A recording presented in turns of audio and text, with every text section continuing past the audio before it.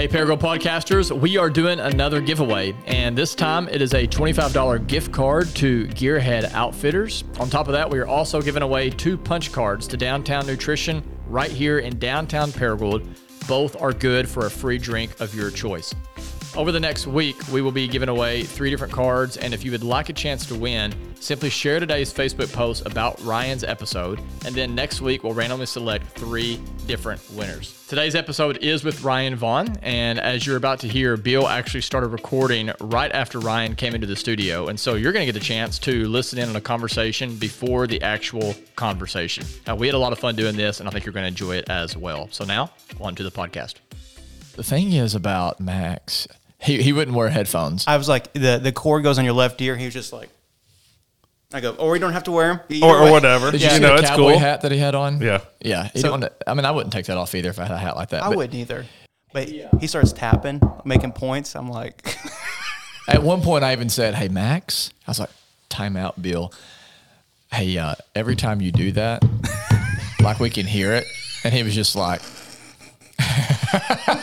And I'm like trying to say it as politely as I can, and then he's like, "Don't kill me," but yeah. And I tell him that, he's like, "All right."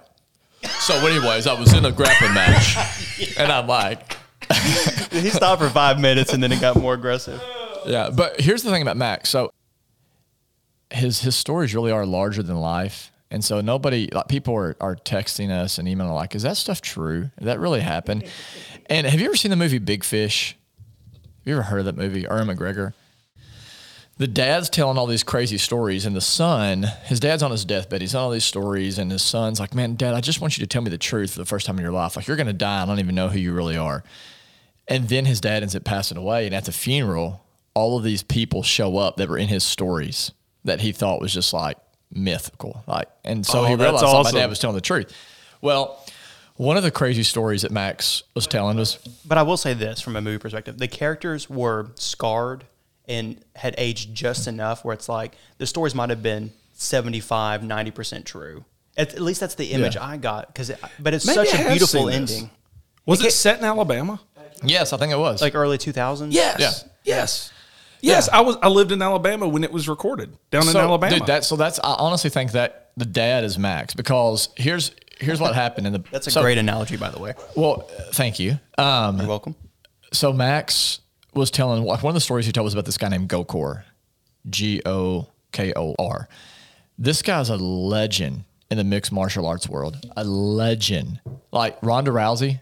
Right. Like he's Ronda Rousey's godfather. Like, she gives him the credit for everything that she's done, like in the MMA world. And anybody, like everyone who's anyone in UFC has been trained by Gokor.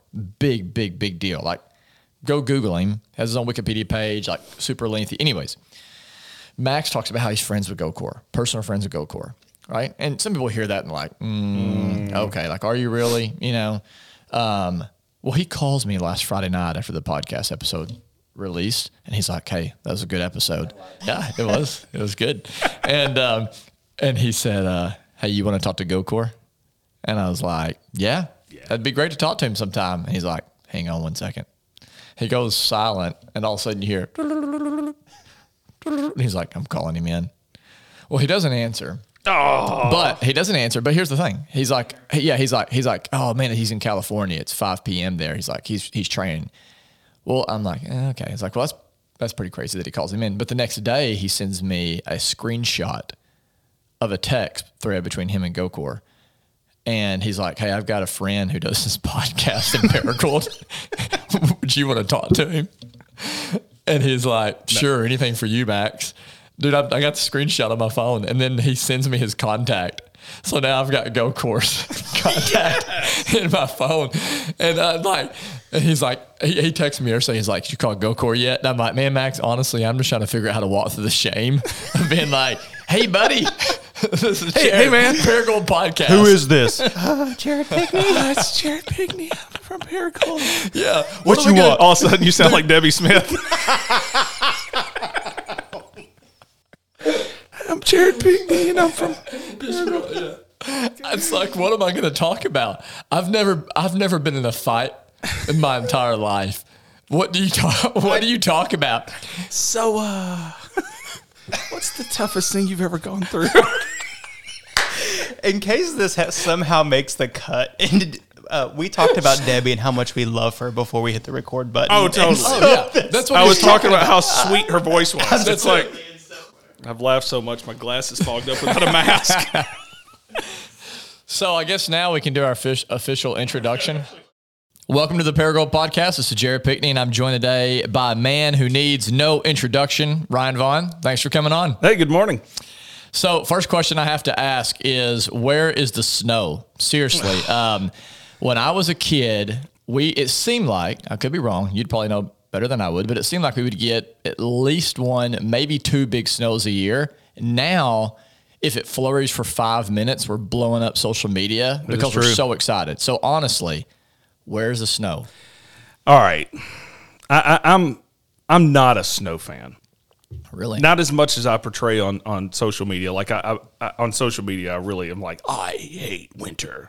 But it's just to counter all of the snow love that is out there. You know, the pattern has changed. I mean, you know, it is as bad as controversial as it is, the climate is changing. And 1 or 2 degrees in the summer means nothing. If it's 86 degrees versus 88, doesn't matter.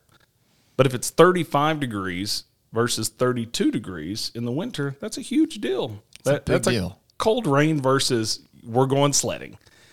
And so little small changes in the climate, and we can't. I don't want to argue about it. The reasons behind climate change, it's happening. And it's the real deal. It's the real deal. And you're seeing it happen on your watch. Yes. And so every time someone says, where's the snow? It's like, well, that is probably the most upfront way that people can see that the climate is changing.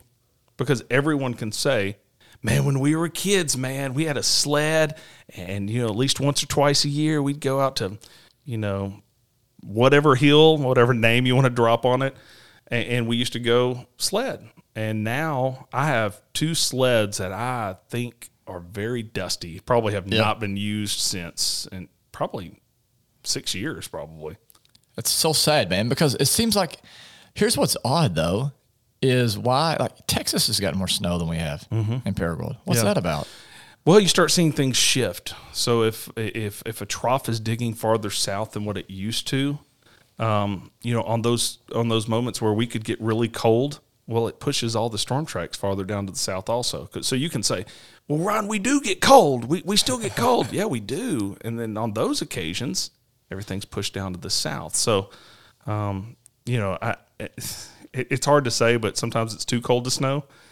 So then you people think global warming, and finally thank goodness we moved from saying global warming to climate change, because we do still get cold. Yes, we do have teens for lows and things like that. And so back when we used to use the word global warming, well, where's that global warming? It's 19 degrees. And it's like, quit making it political. Yeah. Remember back to when you used to get snow, and there's your climate change. You can't argue that part of it. Yep. Now, we can argue why. I have my theories. I'm not going to lay them out there right now. But we've got to stop making it political and just realizing, what are we going to do with this? Can we even stop it? If the answer is no, we can't stop it, then we got to deal with it. What are we going to do to deal with it? And I think that's where we're at now. I will say that I think it's going to be really tough to stop climate change. It's just happening. So then how are we going to deal with that? Yeah. You know, if you love snow, move north.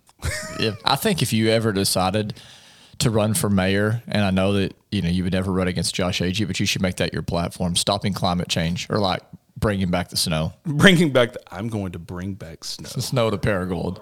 Yeah. My kids think you could do that. I've been trying to tell them, like, guys, it's God, not Ryan Vaughan. It's just not sinking in. How awesome would how much easier would my job be if I controlled the weather? Hey, it's going to be sunny and 72 tomorrow. How do you know? Because I control it. Yeah, man. Because you don't always get it right. No. Nope. Get it close. There's not many jobs where you predict the future. And so you have to start with the humility of I'm not going to get it right. Yeah. Do people get mad at you when you get it wrong? Oh, yeah. Do you hear about that? Yeah. Or you just assume you do? You know, and I'm fine with people getting mad if I get it wrong. What I'm not fine with is when people say that I said something that I didn't. Oh, yeah. You know, it just last week, a pastor was saying, he said, "Man, the other day you said it was going to get sunny, and it never did." And I thought, and I said, I don't think I did. I said, I can go back and look at the air checks, but I think we said it was going to be cloudy all weekend. And he goes, "Oh, that was the Weather Channel." And I said, "Dude, that's like me." It was a pastor. And I was like, "Dude, that's like me going up to you and getting mad at you for something Joel Osteen said." I said, "You can't do that to me." So that's the frustrating part. You know, someone once said, "Man, on Friday you said that the wind on Monday would be out of the southwest at 5 to 10. It was out of the northwest." And I said, "Well, my last day working was Thursday, and I don't give the wind forecast for Monday. So I don't know where you got that." So I don't know. That's awesome. So are we going to get any snow this year or not? I think we are. I really do. You know, I do a blog post about the first part of November. And what I do is I look at the pattern that we're in, and I look at years in the past that we have had similar setup that we have, and what happened to those years. And if you look at that, we had some snow. Now, it didn't come until the end of January and into February. We also had some early wintry weather, not really snowfalls, which we did have in December. We had, little wintry mixes here and little dustings up in Missouri and stuff. But once again, you got to factor in climate change on that also. Okay, if I look at a winter from 1953 that had a similar pattern, how does that look today? But I still think we'll have at least one, maybe two wintry events. A lot of our good ones are in November, and some of our good ones are in March. Now, a lot of times the ones in March you don't sled on. They're usually that thick, wet snow that comes down. But I still think we will. I'm really concerned with severe weather, like tornadic stuff, in this pattern, late February into March. This pattern usually yields a pretty fast warm-up out of winter. And so I am a little bit of a growing concern on severe weather, tornado-wise, and we're a little gun-shy on that right now. So I don't want to scare anyone, but too late. Yep, too late. It's out there now. Vaughan says bad severe weather season. Everybody has turned off the podcast, and they're going to buy storm shelters. So everyone knows you as the weather guy, and I definitely want to talk more about the weather here in just a little bit. But I would like to hear from you. Who is Ryan Vaughan? Where did you come from, and how did you get to where you are today as the weather guy? What's funny, for those that know me, and you know me, weather guy, the weatherman, the meteorologist is about number 3 or 4 on my list of who I am, and I really take pride in that, and in the fact that I openly share my faith. Sure, I am a Christian. I'm a husband. I'm a father.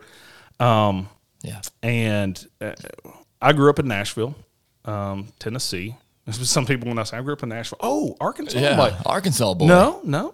A little bit bigger, Nashville. Nashville, Tennessee.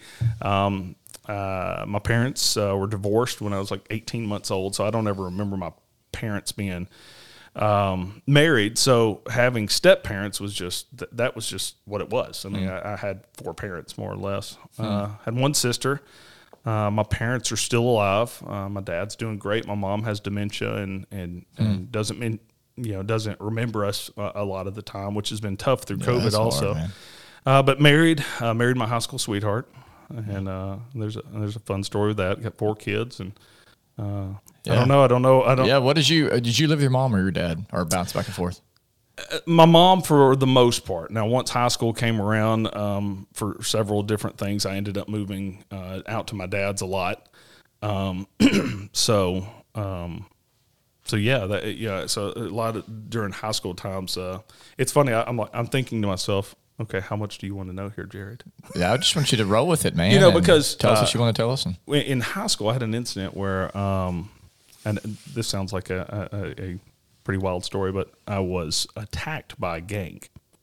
Are you kidding me? No, a lot of people don't know that. By a gang? I was. I left school early because we had gotten in trouble for an illegal scavenger hunt. So Do you know what an illegal scavenger hunt is? I have no idea. Don't get any ideas, kids. But we had a list of We things. have a lot of kids listening to this podcast. Actually, I just stopped now. No, I'm just Let me tell you that a lot of kids got arrested for this. But we had a list of things that go get the Mick off McGavick, which was our rival school. It'd be like telling a bunch of tech kids, go steal the Ram off of this sign. And or you were something how old like when this is? I was 16, 17 years old. And 17, I think. Okay. And so we had this list of things that you had to go get. Very bad idea, kids. Very, very bad idea. And when everyone showed up, the police were there. When everyone showed up to be like, all right, here's my Mac and here's my phone booth and here's my whatever, the police were there. And they're like, here's my handcuffs. Yeah. So it was, and I was a pretty good kid. Dang. I was just stupid. I've always said to, my kids, I don't really foresee my kids getting in trouble. I could see my kids getting. I could see a phone call from Paragould Police going, "Hey, your boys are on top of Walmart." I'm like, why? That kind of thing. That's the kind of kid I was also. And so we had gotten in trouble with the school, and they had kind of sent me home 15 minutes early. So I went over to the gas station that we all hung out with, and an ex-girlfriend's new boyfriend decides, hey, to confront me and says, hey, I hear you don't like me. And I was like, well, I mean, to be honest with you, no, I don't. I've always kind of had that smart aleck side, especially pre-Jesus. Yeah. And so I was like, no, I really what's don't. on your mind. Yeah. And so, we exchanged some words. He swings, I swing back, and then 8 people jump on top of me. So, thankfully, he was in a gang, that guy? Yeah. APG was a gang. APG. Then. Yeah. Is that still a gang? I don't know. Not after you got done with it. Yeah, exactly. Not anymore. There's all kinds of crazy stories that kind of go with that moment that really even led up to Jennifer and I dating, which is kind of funny. So I had some construction workers that kind of hit them with 2x4s and knocked everybody off. And next thing I know, I'm waking up in the ER at Southern Hills Baptist or Southern Hills Hospital. I don't know if it's Baptist or not. Anyways, it's like a scene out of Anchorman. It is. It's a gang fight in the streets. Gang fight in the streets. So you got jacked up then. You got hurt. Not as bad as what you would think. Okay. 8 people jumping on you. I was swinging and going at it, but it is what it is. And so at that moment, I started spending more of my time out at my dad's just to kind of get out of the neighborhood some. But still ended up going to the same school, and I missed a week of school on that. I come back, and this girl who I was already kind of interested in, we went to a huge school. So even though Jennifer and I went to school for several years together, I never really knew who she was until I went to music appreciation class. And I'll be honest, I know nothing about music. I took music appreciation class. And you quickly began to appreciate that class. I literally took it to meet girls. I mean, that was, let's be honest here. So, and I had noticed her before, and someone said, oh, yeah, she transferred in from Brentwood, which was a lie. She had not. She had gone to school with us this whole time. But anyway, so after that whole incident, she had to give me one of the tests. She administered one of the tests to me. Really? And so I was like, man, this is cool. This is working out good. This is the girl I was, kind of interested in anyways. And so I asked her to homecoming the next week.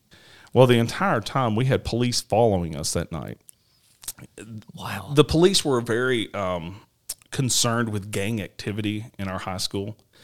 And they even looked at gang activity that really wasn't even gang activity. Me and my friends were not a gang. Sure. But the next thing you know, they're talking about gangs, and they're showing us hanging out at like gas stations and stuff. And it's like, we're just a group of guys. Wow. We make A's and B's, and we're. Yeah. And so the cops thought that they needed to follow me around, And so Jennifer and I on homecoming night are getting followed by the cops. You be kidding me. What were you telling her? I mean, she already knew the story, I guess. She knew the story, and she knew it was absurd to think that our friends were a gang. So, yeah. But she saw through all that. She saw through all this that. Dude. Yeah. So y'all started dating in high school? Yes. It was your junior year or senior year? That was my senior year, her junior year. Okay. Now, what were you into at that point? Were you into weather? Yes. Were you really? When did you get into weather? Dude, I loved weather since I was like 5. Where did that come from? I have no idea. I mean, I was never scared of weather. Meteorologists, they either have this story like I loved weather forever, or I was scared to death of weather.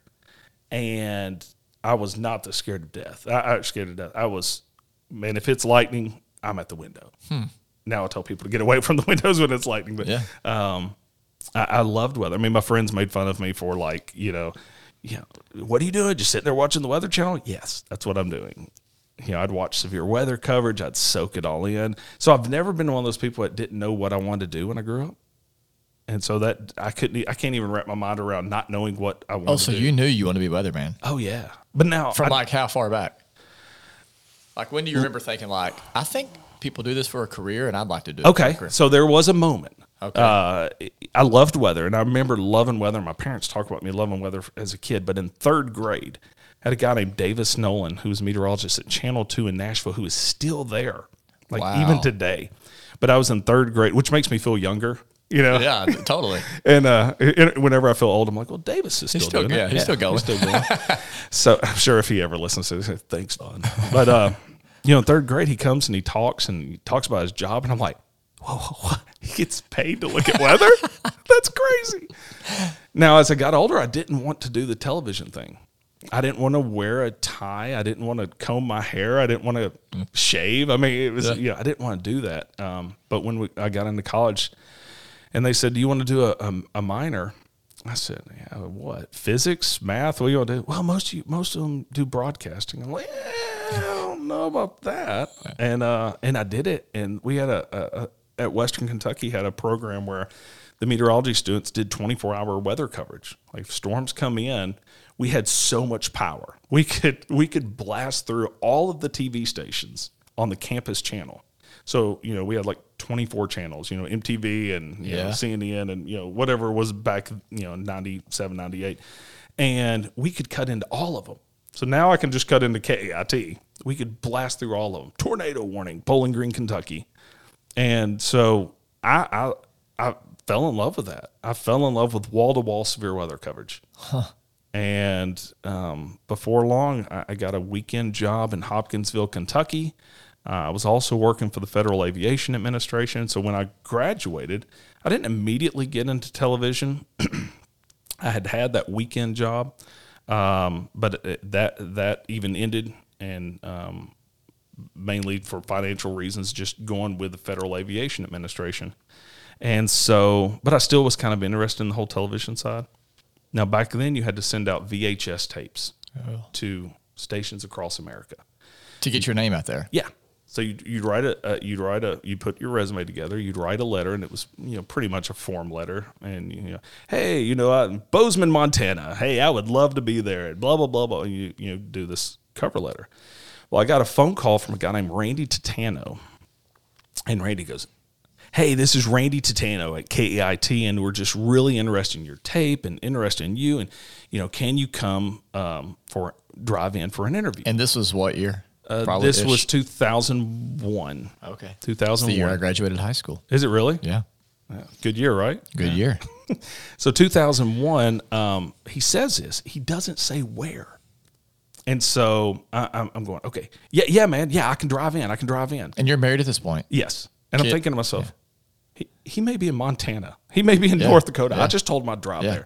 And then I don't really recall if I found a computer and found out where KAIT was, or I think he may have, kind of given me some directions or whatever. But I go, oh, okay. So I drive over, I interview, and next thing you know, I'm the weekend meteorologist at KAIT, April 2001. So the weekend meteorologist, as opposed to like, is there a weekday and then there's a weekend? Is that still the way it rolls? Well, you had the chief meteorologist, which at the time was Mark Frankham, who had just taken over for Terry Wood. Okay. They were really moving a lot of things around at that time. So Mark Frankham was the chief meteorologist. He was still catching a bunch of flack over the Terry Wood thing. Everyone was like, still playing the "You're no Terry Wood," which 20 years later, I'm still getting the "You're no Terry Wood." How long was Terry Wood a meteorologist for KAIT? I think. Don't hold this to me, but I think it was 22 years, maybe. Dude, you're coming up on passing longer. Yeah. Although I took a little break. I went to Alabama for 2.5 years. Still with the company. When was that? A lot of people forget that. In 2002, I left KAIT. I was still weekend meteorologist, and they the same company offered me morning or weekend meteorologist, which quickly became morning, down at WSFA in Montgomery, Alabama. So I left for 2.5 years. Got a phone call. Loved our time in Alabama. Loved it. I mean, really, Montgomery just has so much history, and you're 2 hours and 15 minutes from the beach. And I mean, it had a lot going for it. But when I got a phone call, I then had 2 kids, and they asked me if I was interested in becoming the chief meteorologist at KIT, a place that I never thought I'd come back to when we left here. And being a father, I was, hopped all over it because it's just a spectacular place to raise your kids. Man, and so you came back. So what year would that have been then? 2005-ish. 2005. Okay. Yeah. All right. I want to talk in just a moment about some of the craziest weather that you've had to cover in your time here. So don't let me forget to ask that. But tell me a little bit more about just hobbies, anything like that, your family. Now you're married. How many kids? 4 kids. 4 kids. Yeah. What are their ages? Oh, boy. Let's see. 18, 16, 13, and 12. All right. And biking? Is that your main Yeah. hobby? Yeah, I guess so. Yeah. Cycling and fishing.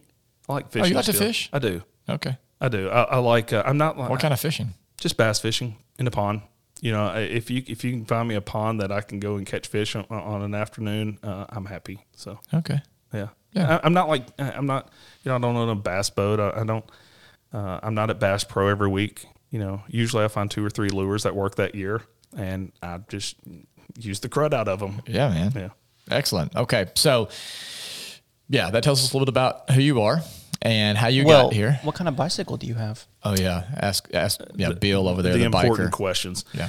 Well, it's funny. I say recently, last year got a Diverge, and the reason I did that. So you do a lot of gravel biking? I'm getting into it. Okay. That's the thing right now. It is, and that was the thing. Man, I'm just sitting here coughing like crazy. I'll open up this water. Sorry about that. Coughing on a podcast. Brought to you by bad. Dasani. Shout out to Dasani. But I went with a gravel bike because of this area. You know, you can hop on highways all the time, but the cut throughs. You know, there's just times where I'm like, man, I really would like to get over to 135, but there's that gravel road. And for the longest time, I rode this old school Trek. My father-in-law is a former Ironman, and if you met him now, you'd probably be like, really? He's an Ironman? And but he was. He's you know, I believe he's been in Panama City, Louisville Ironman, everything. Well, he gave me his bike, and so was it the right size and everything? Yeah. Cool. And so I rode this old school Trek. You know, before they even changed the frame, the pre-Lance Armstrong frame change. And rode it forever, and then recently got the Diverge and love it. I probably put both most of my miles still on asphalt, but but yeah, that's what I ride. Awesome. I have a 1991 Fuji road bike. Sweet, you want to ride sometime? How good are you? I'm not really good. Then See, that's what's funny. It's like you know, they're like, oh, how long you been cycling? 15 years. But you look at, like, you know, I don't update Strava a whole lot. I'm just out there just trying not to die. It's like, get the heart rate going a little bit. That's how I'm trying to live my life right now. Yeah. So it's trying to survive. And it's funny because one of my kids cycles, and for a long time. George? That's George, right. yeah. And George I would have to wait up for him. And now he smokes me. Really? Oh, man, he smokes me, yeah. That's okay, though. That's what you want, though, man. That's kind of a bittersweet thing. Like, I used to be able to beat my son, but now he's, like, outpacing me. Right. Yeah, so a lot of times he goes with the hardcore cyclist. So if we're out riding with about 10 people, I'll be in the slow group, and it's like, hey, guys, take care of my son. Yeah. Yeah. I just learned about the Pedal the Ridge race, or Pedal the Ridge. Is that what it is? Yeah. Have you done that before? Yes, but I did. So there's different mileages you can do. I did the 25 mile, and then I hop in my car and I go work the water station out at what's that church? Out past out by Hopeful Arena. I forget. It's by a cemetery. Oh man, I don't know. I don't either. But yeah, I go out there and give water and pickle juice to the people that are hardcore. Yeah.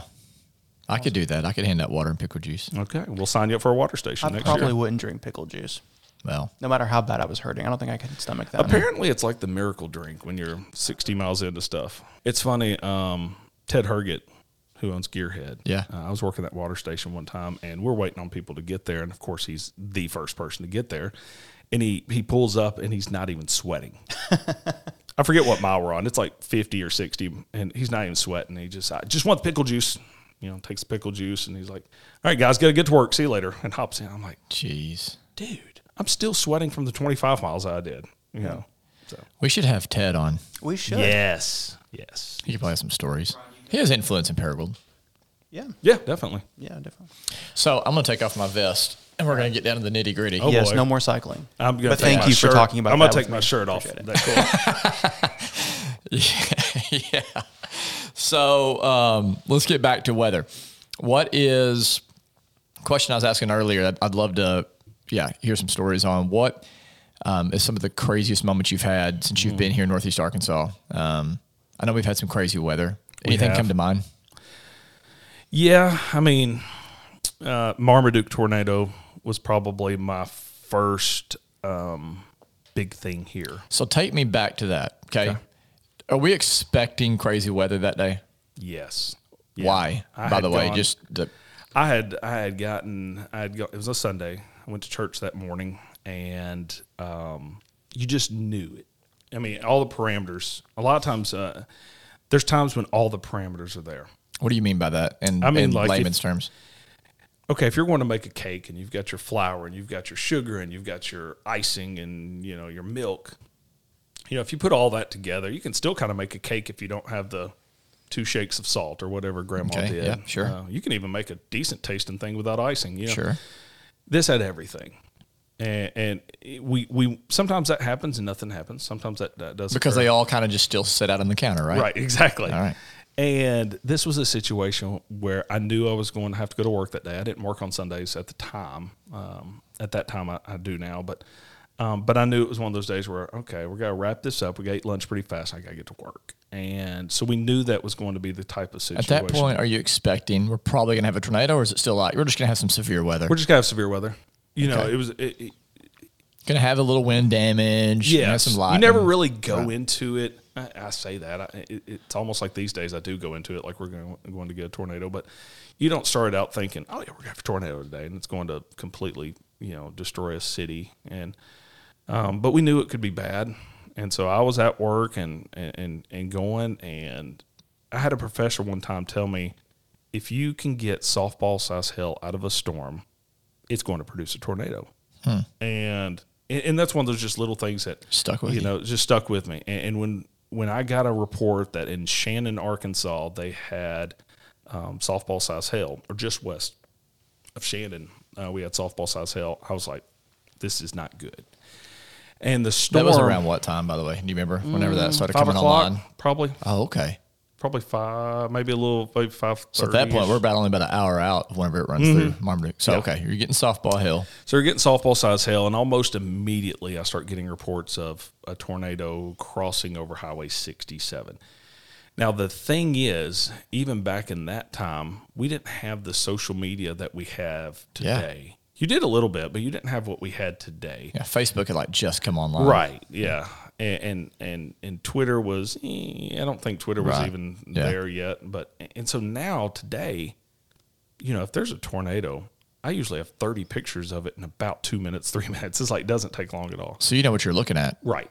And so this, you're getting reports, or you're hearing scanner traffic, and typically in a situation like that, you still need more verification. But we had already had the hail report, so I kind of knew this was the real deal. And then on radar, I love radar. I'm a radar geek. I love and radar is, if you could say, what's your favorite gadget? It's radar. I love radar. Why? Because it tells you so much, and especially today. I mean, I can tell you there's a tornado using radar right now. Not back in the Marmaduke time, because the technology wasn't there yet. But today, I can tell you that there is confidently a tornado without seeing a picture, without anybody telling me, without any eyeballs on it. I can use radar and say that. That's crazy. Yeah. Is that because of the technology developed in the movie Twister? No. Oh. Yeah. It's a good question, Good Bill. question, Thanks for popping in. But back to Marmaduke, that storm was moving due east, and that's what we call right turners or right movers. And it wasn't. That is a sign of a violent rotating storm. It was moving due east. Usually they go southwest to northeast, and when they weaken, a lot of times they'll start nudging more to the northeast. But this one was going due east. And it just looked bad. It just looked bad. Just kept looking. You still don't bad. know the size. You don't know any of that kind of stuff. Okay. So we're not getting a bunch of pictures, and we still don't have a lot of pictures. I mean, if you go searching for pictures of the Marmaduke tornado, It's not going to just no, you can't find it. I mean, you go search for the Jonesboro tornado, and there's videos and pictures and this and that. There's just not a whole lot of pictures back then. But I vividly remember, and it really changed how I want our staff to treat the weather team while we're out there. Is it's going through, and it's going through population centers. It's doing damage. It's disrupting lives. But you try to put that in the back of your mind and keep going, because it hit Leif, then it hit Marmaduke, but you still have people out there in Braggadocia and Caruthersville that need to know weather information. So you can't emotionally wrap yourself around what happened in Marmaduke. You just got to trust. But you don't even know, by the time it gets to Marmaduke, do you have any idea what size it is? Mm-mm. You still don't know. I don't at that point. But you just know a tornado's coming, which that's not totally out of the norm, right? I mean, tornadoes touch down. How many tornadoes touch down probably a year in Northeast Arkansas? That's a good question. It varies a whole lot. But it's not out of the norm, right? No, it's not out of the norm. So you just know tornadoes touch down. It's moving to Marmaduke. There were some red flags. I mean, like I said, it's a right mover. It had large hail. There were a lot of things that pointed to this could be bad. Okay. But we still didn't know how bad. And then I got a Post-it note that was slid to me. And it said, when? You're on air? While I'm on air. And it was about, so the storm was probably around Octa. So it's passing south of Kennett. And I get a Post-it note that says, Marmaduke is demolished. Wow. And I would, demolished. I mean, you don't know what that means. Wow. And that's a word that you're like, okay, demolished. You're just, are you on air just talking about the tornado and all of a sudden you read that? And I can't say that on air.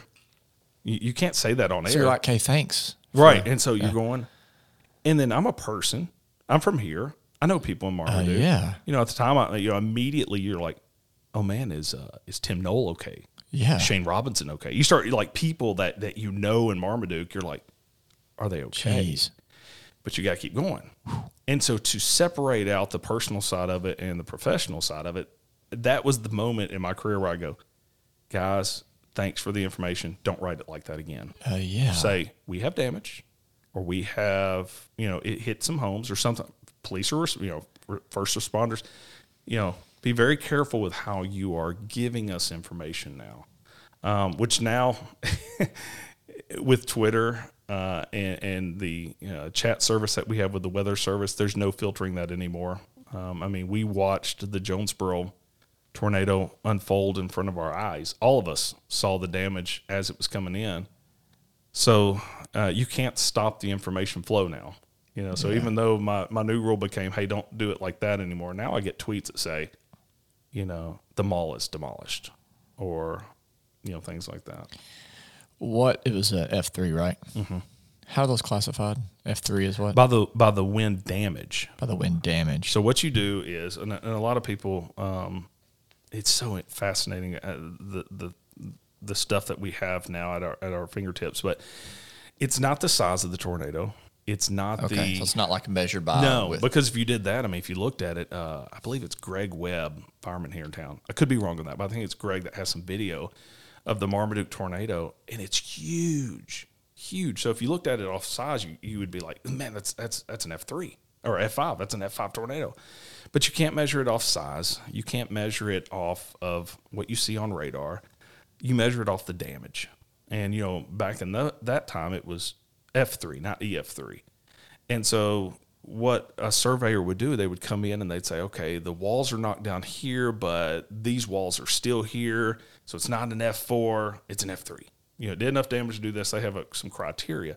Well, now with EF3, researchers actually went through and they said, okay, how does a brick wall respond differently than a metal wall? Or how does a roof that has nail brackets do versus a roof that's just toe-nailed in?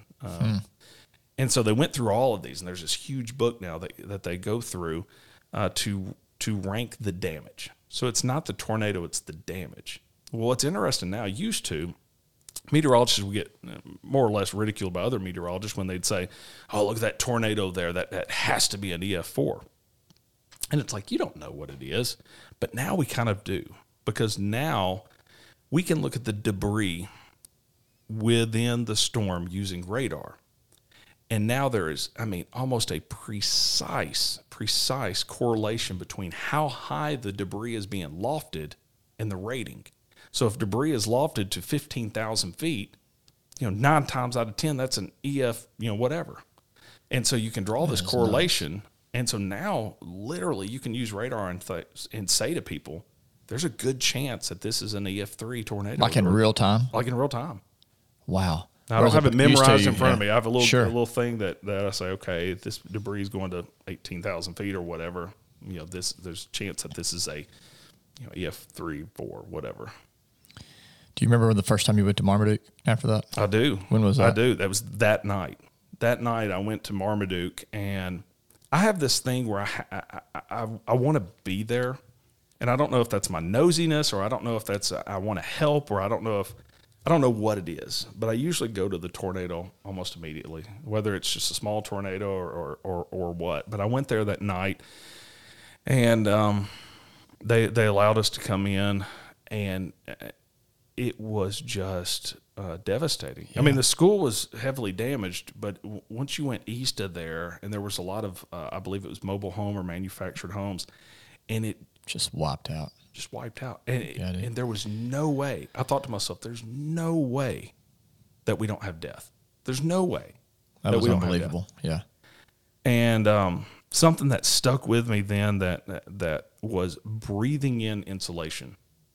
And that was the first time that I had been somewhere, and I don't know if it's because there wasn't much rain with it or what, but there was insulation blowing in the air, like literally fiberglass pieces. And that's a thing that, I was coughing a little bit, and that stuck with me. Well, then we kind of called it a night, and I can remember that night I was riding around with a guy from the Greene County Rescue Squad, and we kind of called it a night, said, okay, first thing in the morning, cadaver dogs are coming out, and the search is going to continue. And I knew, I was like, man, tomorrow morning, it's going to be a sad, sad morning. And we get up that morning. I went right back up there at 5:30, 6 o'clock in the morning. People are looking and looking and looking and looking, and there were no deaths. Isn't that crazy? It's wild. Yeah, and you see all those houses that were literally flattened and mobile homes like wrapped around trees and things like that or whatever, it's like, yeah, how in the world could people survive that? Mm-hmm. It's just totally the grace of God. I don't know what the other explanation is. There's no other explanation. And so I remember going there. I was a college pastor at the time, and I remember walking into Marmaduke or driving into Marmaduke and just feeling really small, because you just realize like, man, I'm not in control. Like it happens this fast. I was actually preaching. I was talking to Debbie Smith whenever she was on. She was a member of First Baptist, and I was preaching that Sunday night at First Baptist, and someone came in at the end of my sermon and was like, we need to wrap it up and pray for Marmaduke because the tornado just hit. I remember just thinking like, can't be that bad, and it was awful. And then you might not remember this, but I remember cracking eggs beside you. I do remember. A couple days later. At First Baptist. Yes, sir. And so we were in the MMSC because First Baptist they use the entire building to house people because there's just no homes. Right. And people had to have at least, remember, they had these army cots laid out. It was like a that. refugee camp, man. It was. Think if that happened right now, how would we do that? And I hope we're looking into things like that, which, Eric Wright at Emergency Management always talks about. I sit around and wonder what ifs. So I'm sure he's thought about the what ifs of that. And we kind of dealt with that with Jonesboro. But at the time, we didn't know at the time that, we had such few cases when the Jonesboro tornado hit that it wasn't as big of a deal. But if it happened now, it'd be a dude. It felt like the world was falling apart whenever that happened at Jonesboro. It's like you just find out about COVID and churches needed to shut down and that. And what size was that in Jonesboro? Was it classified the tornado? EF3. Oh, yeah. So it did as much damage as Marmaduke. I think it was a 3. Boy, I have a brain fart right now. I think But man, it really, Yeah, so that was a much different day than the Marmaduke one, right, for you, as far as calling that? Yes. So you knew when did you, on that day, let's see, was that back in March, right? March 28th. March 28th. So is it similar? Like one of those things where all the ingredients are on the counter, you're like, here we go again? Yeah, probably not even as much as the Marmaduke tornado. It was one of those things where we were still kind of missing some of the parameters. It wasn't a perfect setup. So in that fashion, it was different because I had just been sent home, started working at home on March 26th, but I still had the liberty to come in and cover severe weather. So we knew it was going to be bad, but it wasn't bad enough to where I said, hey, I'm in my home studio or my home office. I said, I'll cover it on this end. Zach had been kind of deemed the person that's going to stay back at the studio through the pandemic for various reasons. And so I didn't come into the station, but as soon as that storm developed in Woodruff County, there's a moment where I go, hey guys, this is bad. And if you draw a line on this, it's going to come into some very populated areas. And you got to be careful with your words. You can't call a tornado an hour and a half out. You guys are probably talking a little bit differently behind the scenes, right? Yeah. Just like a doctor or anything else, and you're talking with the patient or the viewer or whatever. Right. You don't want to create a panic. Yeah, absolutely. You want people to be ready, but you don't want to create a panic. Right. Yeah. Yeah. So that rolled in March, and because of the technology, it was just a much different. Now you can give people how much more of a warning time-wise? Much more. The technology advancements that we have had between Marmaduke and Jonesboro is just incredible. It really is, man. It's incredible. It's incredible. I mean, there are little things that we can look at to see if a storm is what we would call cycling or not, and little clues that say, hey, don't give up on this storm yet. And then just, people dog out social media, but you know what? Having all those pictures and reports and things ahead of kind of helps in those moments, right? Shoot, yeah. I have eyeballs all over the place. When I say that we're in this together, it really is in this together. And I've had other meteorologists go, okay, you're really big on Twitter, Ryan. How do you trust these reports? And a lot of these reports are people that you talk to day in and day out. So when you cut up with people about the Razorback game or about the A-State game or about they take a stab at me about the Western Kentucky games or something like that, when you're developing these relationships through the year, and then something like that happens, and they go, hey, here's the tornado, it's big and it's coming, then you trust it. I know there's still people out there that are going to go, hey, there's a tornado right now. And it's like, no, there's not. But when you develop relationships with a lot of these people, you may never, most of them, you've never met them in your life, but you're like, oh yeah, I cut up with, this farmer. Yeah. He's telling me the truth. Yeah. So. Yeah, that's really important. I never thought about it from that angle. I mean, I know that you're big on Twitter, but yeah, I've been able to build those relationships, and with that comes the trust, and that makes your job easier and keeps us safer. Would you say the ice storm is the other big one that comes to your mind? Yeah, that was a long event. I don't remember that year. What year was that? Do you remember? I don't even remember. That was 2009. 2009. Yeah. Okay. It was actually a 2-day event. People forget that it also came in 2 waves. Yeah, I forget that. Yeah. There's a lot of things that we forget about weather events, and even us. I mean, even I have to go back and look at notes and things like that. But did y'all know that was going to be as devastating? I did. Really? Yeah. So same thing. Everything's just lining up. We just didn't know the impacts of it. What made that such just a massive ice storm? I've never seen anything like it. We weren't ready for it. If the exact same meteorological event happened right now, it would be nothing like it was in 2009. Really? Why? And the reason I say that is because our infrastructure is so much better now. You've got Entergy and Craighead Electric and PLWC that stay on top of these limbs. I mean, it's here's a game for you. Go find a tree limb over a power line. You don't see that anymore. Really? You never see Dude, that. I've never paid attention to that. You never see that anymore. And then you take something like well, I'm not going to call out any specific utility company or whatever, but some utility companies had very small utility poles spread really far apart. And so now those utility poles are closer and they're larger, So you're not going to have power lines fall like they did back then. You're not going to have tree limbs fall as much as what you did on power lines as what you did back in 2009. And so we learned a lot from that. So if the same exact meteorological phenomenon happened today, the impacts wouldn't be the same because we're more prepared. So we got better as a result. Much better. You learn. You're like, okay, if this ever happens again, it's not going to be like it was. But the event itself, getting 1.5 to 2 inches of just freezing rain is horrible. Insane. Yeah. Where were you living at the time, Bill, when the ice storm hit? Do you remember that? Williams Baptist College, Oh, you now were? university. Okay. All right, man. People were without electricity for a long time. Mm-hmm. I mean, even in the city, like I think, if I remember, my parents were out for like a week or something. Yeah, probably at so. least. It was funny. I joked around with a guy from PLWC. I said, hey, man, when's my power going to come back on? He said, it may be a while. I was like, all right, man, get on that. Just joking around kind of. Well, my power goes on. Jason Knoll had just set me up with a kerosene heater. And, we lit it. And as soon as we lit it, the power came on. Are you serious? And I was like, why's the power on? And we lived in Carriage Hills at the time. Yeah. And the only streets that had power were like Greystone to the back. What is that, Buckingham? Yeah. Those were the only streets. The rest of them, including my in-laws, had no power still.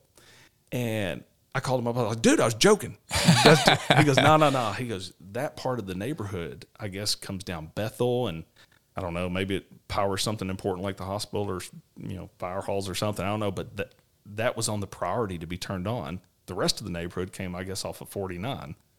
And so we had power pretty fast. Yeah.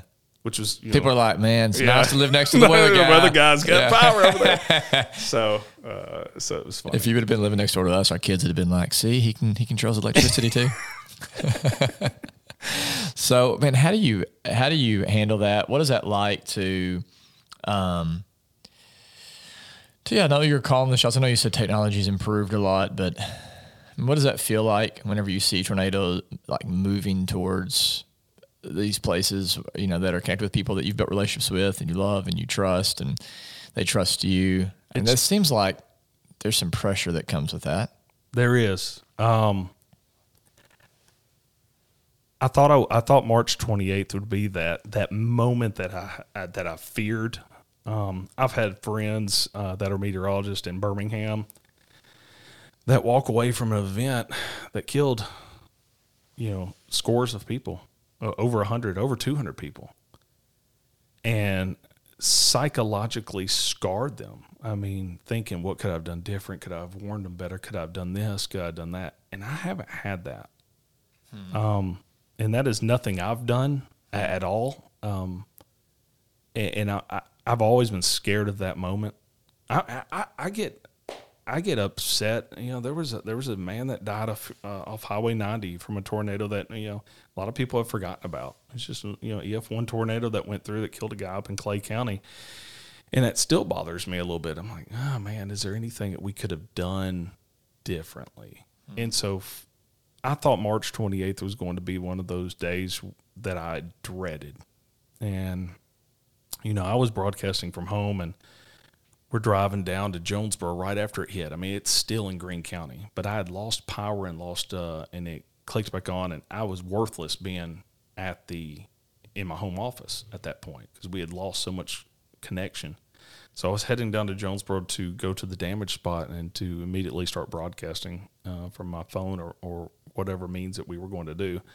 And I can remember thinking, this is it, that we're going to have a lot of people that died. And even when we got there, and I can remember we're setting up at the command post, and they're setting up to my left. Diana and I are about to broadcast, and they're setting up to the left and talking about this is where we can put, I think they said 200 people, 200 bodies. And I'm thinking, good grief. That's crazy, man.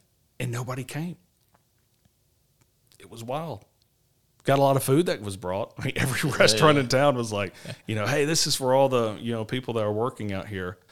And I can recall a buddy of mine works for St. Bernard's, and he was called in, and nobody was showing up. We had a few scratches, and, I saw some people that were bloody that, may have had something hit with them. Sure. But, I haven't faced that event where 200 people die, and I dread that. so bad. It'll happen. Yeah. Is it true that the ridge impacts weather at all? I've heard that before. Or is that complete myth? I used to say no, Okay. but I'm not sold on that anymore. I used to think, man, there's not enough height to change. But I don't buy that anymore. Now, when you come to a huge, violent tornado like the Marmaduke one, it almost is worse because it was almost like that tornado got up to the ridge and just said, I'm going to keep going. And not only am I going to keep going, but you're farther up into the storm now, and I'm just going to grind across here. I think on weaker tornadoes, it could weaken them a little bit. And to a certain degree, that kind of happened with the Jonesboro tornado. It formed a tornado in Jackson County. And at that point right there, it's kind of like a dog that bites you. You don't ever trust that dog again. Mm-hmm. And so that was the Jonesboro tornado. I was like, well, it pulled up now. There's not a tornado. And I'm like, it may have pulled up right there on the ridge for whatever reason.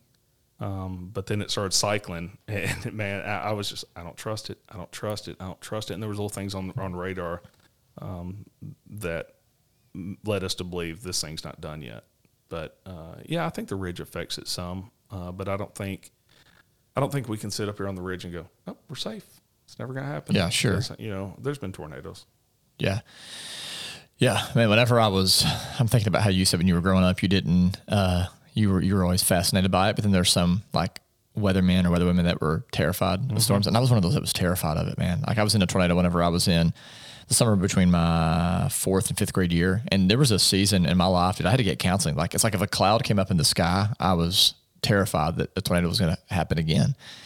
And, I don't know if you deal with that at all in ways that you try to help people with those fears. I'd love to hear what you say to those. Maybe might even listen to this and they have some PTSD from that. I know for me, the only thing that really seemed to get me through that was I had a brother, as you know, Grant is crazy about the weather. And so was my dad. And honestly, it was like facing my fears is what got me through it, because there were so many moments where it was like, okay, it's getting bad again. They're out there watching the lightning and they're like you, right?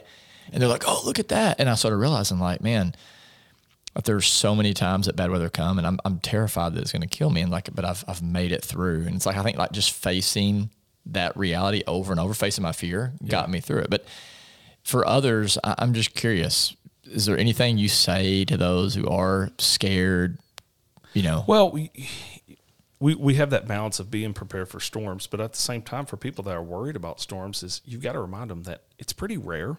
Yeah. And even when they do come, most of the time they're not going to kill you. Mm-hmm.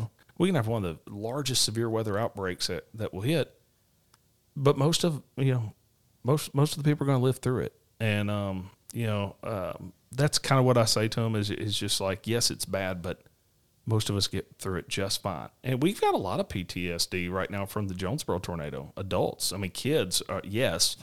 But even adults that went through it, their windows busted out and stuff. And you've got to just reassure them that, the chance of that happening again is very, very low, very low. If you just kind of put it into percentages. But at the same time, to take cover. You're not going to be sitting in your living room next time when that happens. You're going to take cover. A lot of these people get storm shelters, and I'm a huge, huge, huge advocate of storm shelters. If nothing else, for a peace of mind. So, yeah. What's next for you? You content with where you are in the season of life as far as just being the weatherman and being the meteorologist at KIT? Do you have other dreams? Goals? I think so. I think I'm happy where I am. I've tossed around the idea of getting into politics, but boy, I tell you, the past year or so has really it's a good season to get in, man. Oh, man, I tell you, the past year, even talking with Josh, seeing him stressed out during running, I'll go, boy, I'm glad I didn't run for mayor. Yeah, man, you have some thick skin. You could have Max Bishop be your bodyguard. That would be, I might run then. I might run. But, I think I've kind of put that aside. I'm really happy delivering the weather. I think if I ever did anything more, I would still do the weather. It's been a passion for years. Yeah. And you're good at it, man. I appreciate it. I've heard there's an exercise we do with people in our church called motivated abilities exercise, and it's helping people basically identify their calling in life. And what we have them do is identify 10 things from their childhood that they both enjoyed and were good at. And then you basically like pull those together. You get one sentence that kind of sums all that up. But I just think about what you're doing, and it's obviously something you really enjoyed. Yeah. And you're really good at it. I appreciate that. Yeah, really good. And so what interests you about politics? You know, I think there's so much in this world where everyone's extreme right or extreme left, and there's not anyone that just is sitting there in the middle going, hey guys, a lot of us are sitting right here and we want a better place, and we don't want to waste money here, or we don't want to waste money there. We care about people. Look, we need to meet here in the middle and get it done. And I think what turns me away from politics is that so many people demand, well, are you here? Are you here? Yeah. It's like, well, I'm kind of more here, but not necessarily enough to go, I'm here. Yeah. If that makes any sense at all. But it's so toxic right now that I don't, I just don't know if I want to dive into that. Yeah. Especially when I'm loving weather so much, because I would have to quit this job. Yeah. You can't be in the media and be into politics. Yeah. That just doesn't work that way. So I've come to the conclusion that maybe I just continue promoting good things in the community, continue getting into service projects and promoting adoption and things like that, and just being in my spot. Yeah, I love your heart behind just this idea of like, hey, we're on the same team. I know you're that way, whether it's with churches or politics, any of that. And is that number 7 coming out in me? Yeah, dude. The nod to the Enneagram. For those of you, we'll do a whole podcast on Enneagram. But yeah, I mean, we were talking about this before we started with the Max Bishop podcast and how that was so controversial. And we knew it would be, but we get these emails and messages of people that were frustrated that we brought him on. And I'm actually going to write about this in the premiere, or by the time this releases, I would have already, put it in the premiere. But I just thought, when we got these emails, I mean, like, this is part of the reason that the world has gone mad right now, is because when we disagree with somebody on one thing, we think we have to disagree with them on everything. And like, now I'm not even going to listen to what you say anymore. I'm going to discredit you. And not only like, am I going to discredit you, but clearly like you're either completely an idiot or completely evil. Right. And I'm not saying like we shouldn't have got emails from anybody, like saying, I mean, they're just sharing their thoughts. Right. And I'm not even saying I agree with everything that Max stands for, because I don't. And he knows that. But man, like if we can't sit in the room with somebody that we don't see eye to eye with and have a loving conversation with them and listen to them and try to like start with where we agree rather than where we disagree, like, we're going to continue to be in a lot of trouble. That's the world right now. It's either you're here or you're here. And if you even lean one way or the other, it's you're the enemy, I'm right, you're wrong. And that's on both sides. And it's frustrating. Yeah, it is, man. Well, I am so glad that you took time to come on. We need to have you on again, because there are so many stories I know that you can share and we can talk about and laugh about and even cry about if we need to, whatever. So thank you, man, for taking the time to be here. Good to be here.